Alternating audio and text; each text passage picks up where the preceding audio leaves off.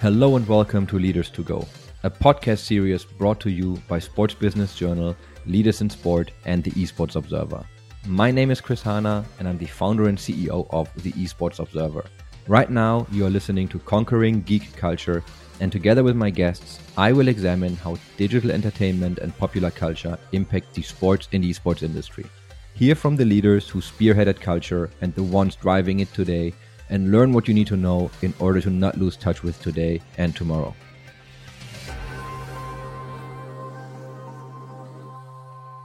Hello and welcome to another episode of Conquering Geek Culture. I'm Chris Hanna, and today we're going to talk about a very geeky topic, trading cards. And today I'm joined by Jason Masherah from Upper Deck. Thanks for making time, Jason. Yeah, thanks for having me. So, to kick things off, in your own words, what is Upper Deck? Upper Deck is an entertainment company, plain and simple. We do have three different divisions of the company. We have trading cards, we have Authenticated, Memorabilia, and Collectibles, and then we have games. We make tabletop and trading card games. So Upper Deck was founded in 1988, which is like over 30 years ago. Can you speak a little bit about the history and what the market looked like when the company was founded? Yeah, it's so long ago now. It doesn't seem that long ago, but the premise behind Upper Deck was to make a premium trading card. At the time, trading cards were, I would say, they were collectible, but they were never viewed as a premium collectible. And the founders really wanted to bring a premium experience to trading cards, make a bright white stock, bring a glossy finish, and most importantly at the time, to prevent people from counterfeiting. And one of the trademarks of our company on trading cards is the anti-counterfeit holograms. There was a lot of counterfeiting back then, and it was a way to stop people from counterfeiting. And then on top of that, they added the foil pack, which was to prevent people from tampering with packs. A lot of us, when we were kids, they had these wax packs where people would actually open them and take out the cards and reseal them. And you couldn't do that with a foil pack. You actually had to destroy the pack. So it was really about bringing a quality, authentic experience to the consumer when the company was founded. So you've been with the company for over 14 years. You started with MLB, NBA as a brand manager for the MLB and the NBA. And then, there's different stations that you walked through, and now you're actually president of the company. So what made you join, and how was your journey?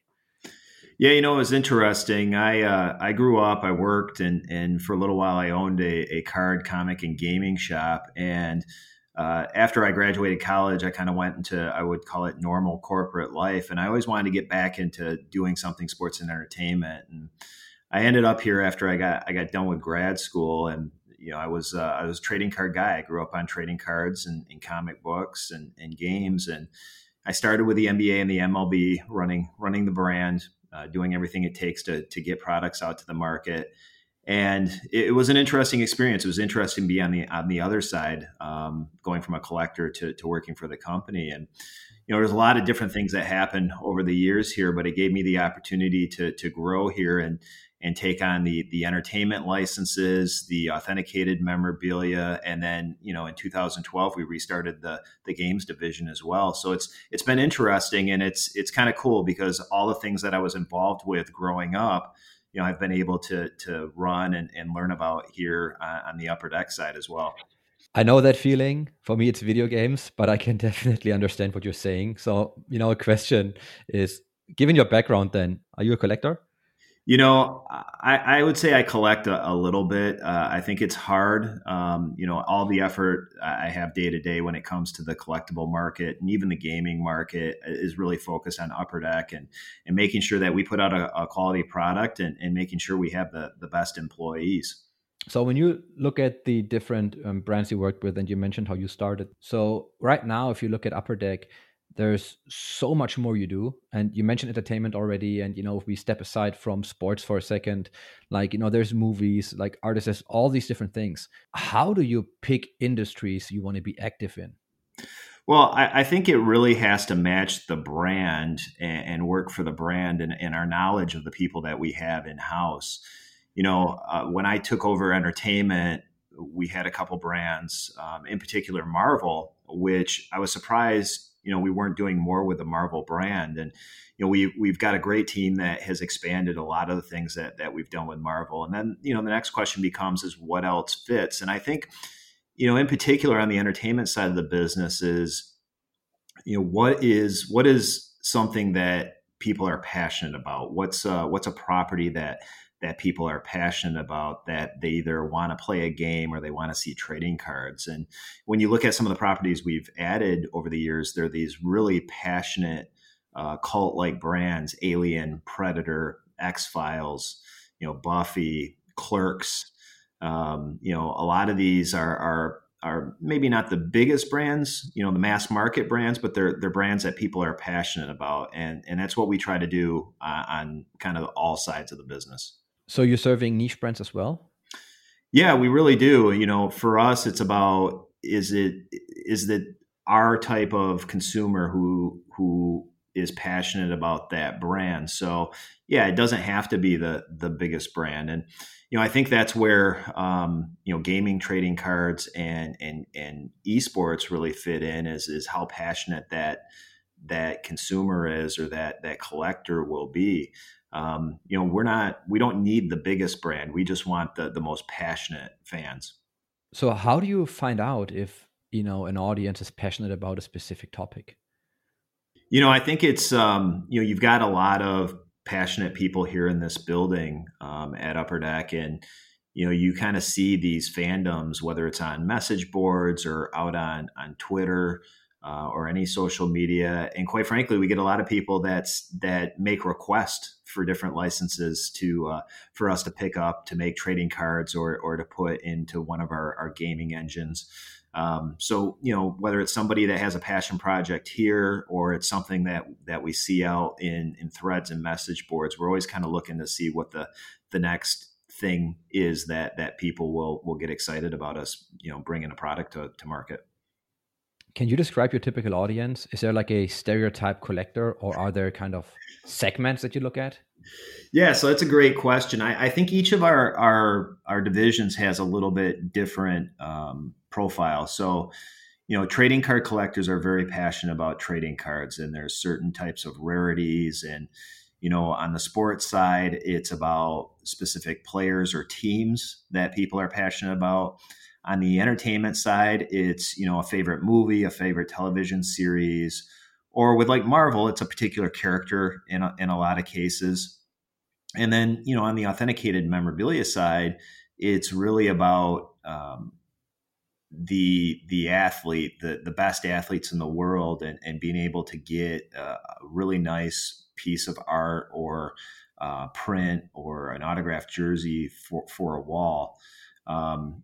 We're seeing a big passion for autographed items that go on walls, with everybody doing Zoom meetings and Uber conferences and things of that nature. Everybody wants to have a nice background. So, that's more of a decorating, hardcore passion. And then on the gaming side, it's really about gameplay, and especially gameplay around a subject matter that people are passionate about. And, it's in many cases, it's storytelling and being able to tell a good story or replicate the feel of that property. If you're playing Alien, our legendary Alien game, you want it to have that feel of, is something going to get me when I go around a corner? So it really just depends on the division of the company. So when we're talking about trading cards and we're talking about games, to me initially that's two completely different things. Do you create your own game engines, or do you work with, the IP holders on what it should look like, or how does the process work of creating a game?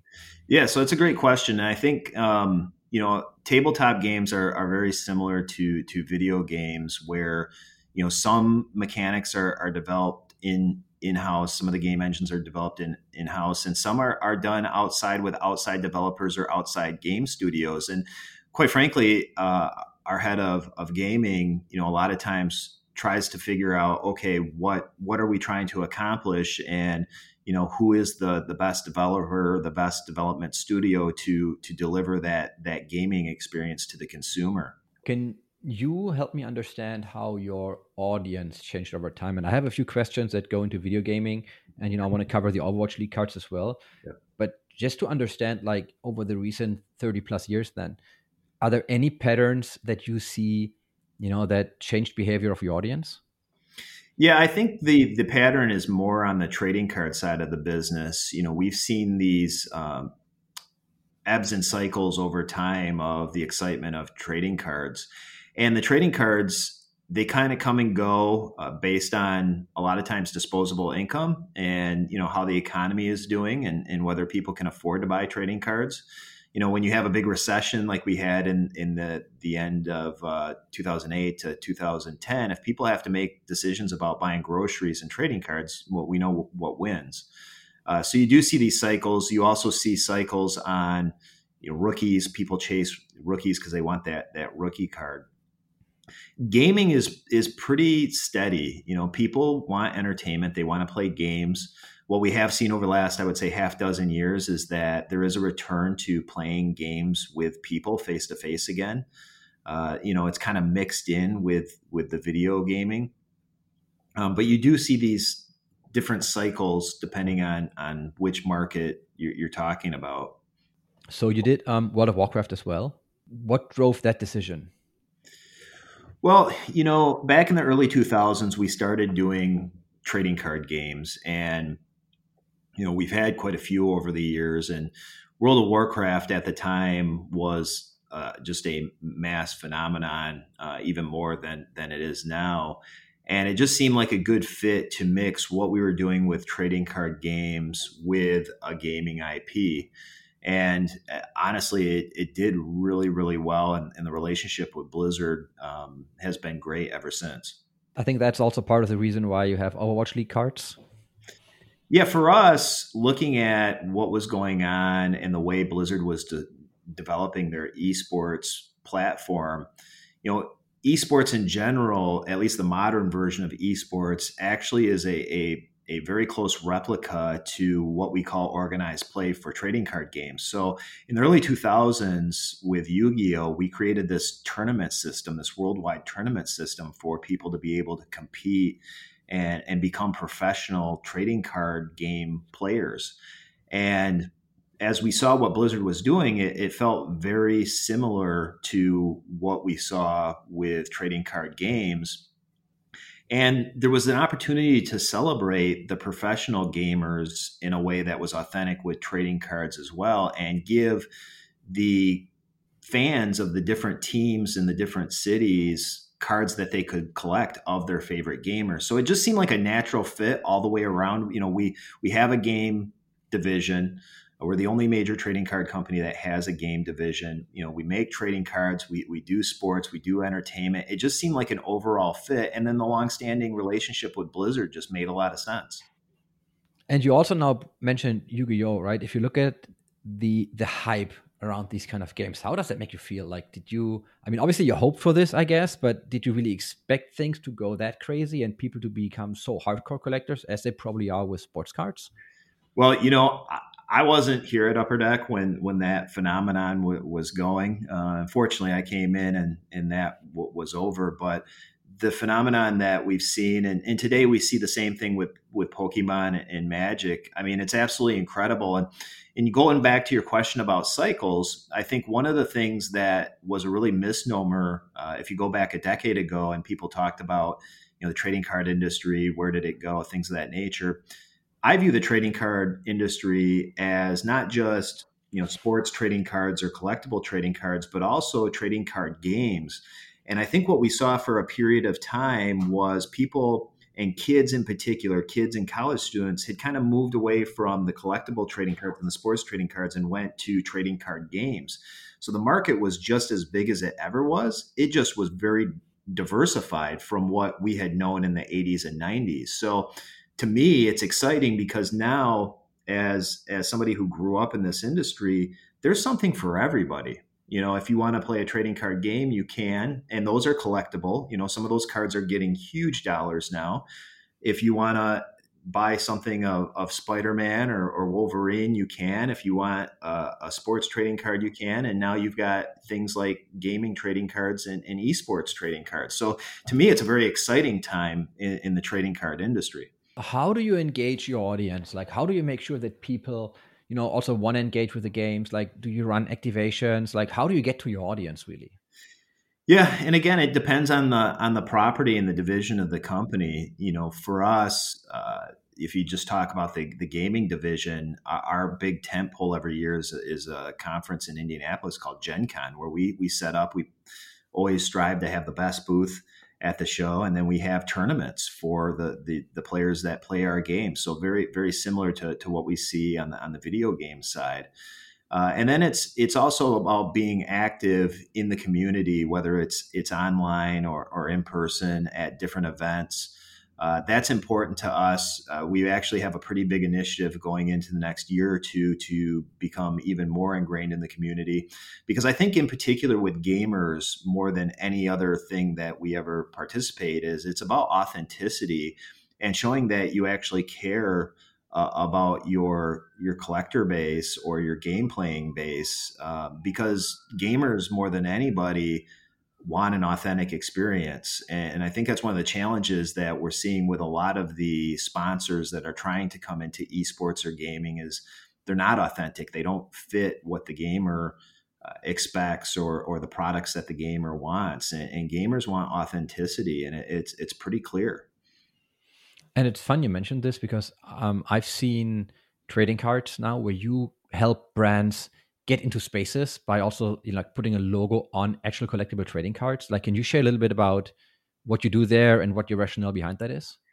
Yeah, so a lot of times you get sponsors that sign up for sponsorships in an area, so like Overwatch League, and they know they want to be there. They know the demographics fits their market, but they really don't know how to activate. And the reality is, in sponsorships, there are very few really effective activations.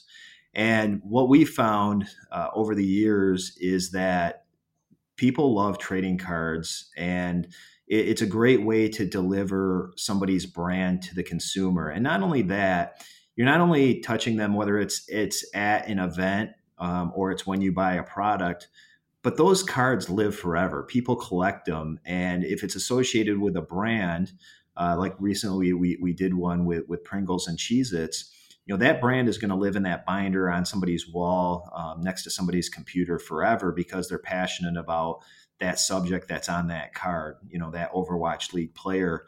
That's really exciting from a branding standpoint. I don't really know of an activation that's any better than being able to deliver somebody's brand with trading cards. And I think a lot of the fascination that comes with collecting and the things you just mentioned is that there's a physical good that I have in my hand, right? I can have this old rookie card, I can have this really old trading card from 30 years ago. What's your take on digital products? Well, we've taken a different strategy than pretty much everybody else in our trading card space. So most of the brands that have gone trading card have gone digital and purely digital.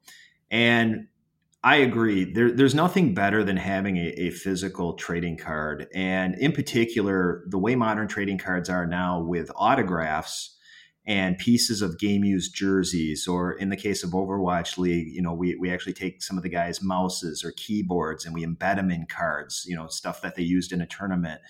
There's no way to replicate that digitally. It just doesn't work. So what we've done is we've used our Upper Deck ePack platform to be able to allow people to open up packs virtually, but the cards are physical and you can actually have them delivered to your house. So you could actually open a pack of cards on Upper Deck ePack and have the cards delivered to you the next day if you chose. But it also gives you the ability to connect with people all over the world who also are collectors. And if you're collecting your team, regardless of sport, in LA or Dallas, you can find somebody in another city and you guys can trade between each other, and you're actually transacting those physical goods quickly. And the ability to trade really harkens back to what trading cards was supposed to be. It's supposed to be trading cards. We allow people to interact with consumers all over the world and trade trading cards between themselves in milliseconds, and they're physical goods that you can have shipped. And it's a unique platform, and it's a very different experience. I had a a unique experience with a trading card game, a digital trading card game several years ago. It was a Marvel game. It was called War of Heroes. It was a fantastic game. Guys had spent thousands of dollars to build their collections. And like any license, their license eventually expired. And overnight, we watched people's collections, thousands of dollars that they had spent on their collections, disappear. And to me, that could happen to any digital trading card platform, regardless of what it is, because as we know in the gaming space, games sunset, licenses expire. And for us, it's important to give people physical goods because they will retain the physical goods ownership forever. Like once you buy it, it's yours. And that was a big piece of it as well. So, we used the digital space as a delivery method and not a replacement for trading cards, physical trading cards. So Jason, can you walk me through your EPAC strategy? Yeah, so EPAC was developed back in 2015. We had actually been working on it for a couple of years. And the thought process was really, how do you take physical trading cards and deliver them digitally? The thought process was, if I'm sitting on a subway train in Chicago, New York, London, I want to be able to open trading cards anywhere, anytime.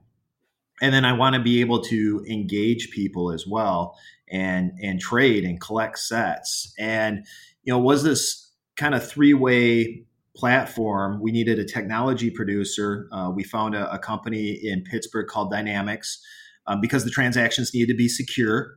We can't have issues with the transactions, especially if it's a one-of-a-kind card. They do credit card transactions. So we know credit cards need to be secure. They need to be accurate. So they fit our profile very well.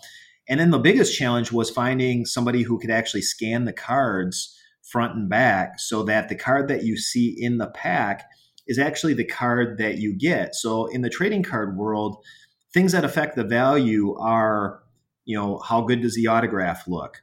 If there's a serial number on it, what's that number? A LeBron James card that is numbered 23 of 23 because it's his jersey number is worth more. Or that piece of jersey, if I've got a piece of a fueled jersey, how cool does that piece look? Those all affect the card. So you can't have a representative sample. You actually need to see what that exact card looks like. And, we found this company, ComC in Seattle, that actually is a consignment shop for cards, and they do all the scanning front and back. So we kind of put the whole thing together and created this world where you could actually open physical trading cards virtually and then trade them in an instant with other people. So the card I'm seeing is my actual card, which means I'll get, the unique serial number. I get all the stuff. Like I see it online and I can trade it online, but it's my actual physical card. It's your card. That card that you see is exactly your card. So, kind of old school, if it comes out of the pack with a ding corner, you see that ding corner. If it has a really cool autograph or the player or the actor, did an inscription on it, put their nickname on it, you see exactly what you're going to get. So there's no surprises when it comes in the mail. And you gamified the whole process of collecting, right? How did you do that? Yeah, so, because we have a gaming division in the company, we were able to take a lot of the things that are very popular, particularly in video games, and apply them to trading cards. So, we have badging, login streaks, all the kind of fun things that you can apply to badging. But I think the biggest thing and the game changer to me is achievements. And, part of collecting trading cards is collecting a particular player, completing a set, completing a team set. And we wanted to add achievements. And again, very similar to the video game realm, is that, when you complete a set, complete a level, you actually get something, a bonus for free. So, if you go on the Upper Deck EPAC platform, you'll see that, hey, if I complete this 100 card set, I actually get an extra card for free. If you, collect the Valiant and you do a Valiant set, I can actually get an autographed jersey for free. And that works for me because I collected all the Valiant. I'm a Valiant fan. now I get a Valiant autographed team jersey. Like, that's pretty cool. So we're really rewarding people in a way with physical goods that's really never been done before, and applying those gaming tenets to trading cards for the first time. So what are your engagement rates on the platform then? Do you see people engaging in these patterns of, completing sets, trying to reap the rewards?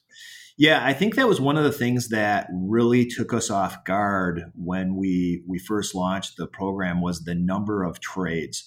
I think there's something pure about trading. You see most of the trading card world these days is all about eBay and sales and auctions. And I think at the end of the day, there's something to the art of the deal of just pure trading and being able to do that deal to get that player I want, or to get that last card, to make that set. Because at the end of the day, as a collector, I've spent the money to buy the packs or the boxes, and now I've got extras that I don't need. So I want to be able to trade those for the cards I do need. And what we see is people really engage. They spend hours just trying to craft that deal, complete that set, and then at the end of the day, get rewarded for all that work that they've done. And that was surprising to the level we've seen. We're seeing hundreds of thousands of trades per month. It's really incredible how much people are engaging with each other in the community. How will this impact your decision-making process on, how and where you develop further products? Well, I think there's a couple things. I think the thing about Upper Deck ePack that really is a game changer for us is that we can touch any collector anywhere in the world, any time of day. And I think the challenge for this industry has been, particularly for physical trading cards, how do you get to those consumers? Not every consumer has a trading card shop. Not every community has a Walmart or a Target to go to, particularly when you get outside of North America. How do you reach those consumers? So we're able to touch anybody that has an internet connection in the world, which is exciting. And, just to speak further on that a little bit, it was important for us not to just go app-based, because you do have limitations on where people have cell service. So, everything is based off of our website, upperdeckepack.com, and we have a mobile version. So you can do it on your phone, but you're not limited to the phone. But then we get to see what people are passionate about on the site. And again, we have forums on the site, so we can see people request specific licenses or properties, things of that nature. And it is interesting. Sometimes the best performing products are not, the biggest brands or licenses. So what's next for Upper Deck? There's a lot of things on tap. I think we're going to continue to really look at the esports and gaming trading card space really closely. We're going to continue to expand. You can expect some announcements after the first of the year from us there. And then we're always looking at new opportunities and new licenses and new spokesmen along the way to kind of expand our portfolio. So, one thing that working at Upper Deck is it's not boring. We always have something going. It's always a challenge. It's always quick moving. It's very fun. And it seems to work because you're around for very long. Yeah, I mean, it's hard to believe. I've been here 14 years and the company's been here, 32 now. It just kind of seems to go by quickly. So, I want to close this off with two questions I have for you. And one's really open. Like, is there anything, that you've not been asked in interviews yet, but you really want to answer? I can't say that there's anything that springs to mind. What is a piece of advice that you've received, and it can be in private life, or in business life, that you want to share with people who listen to this? I think the biggest piece of advice that I was given, and honestly, I don't remember who gave it to me, was sometimes the best deal that you do is the ones that you don't do. And that one has been, I repeat it all the time. It has been the most potent piece of advice that I've really lived by. Sometimes deals just aren't meant to work out, and there's always a good reason for it. Thank you very much. Thank you.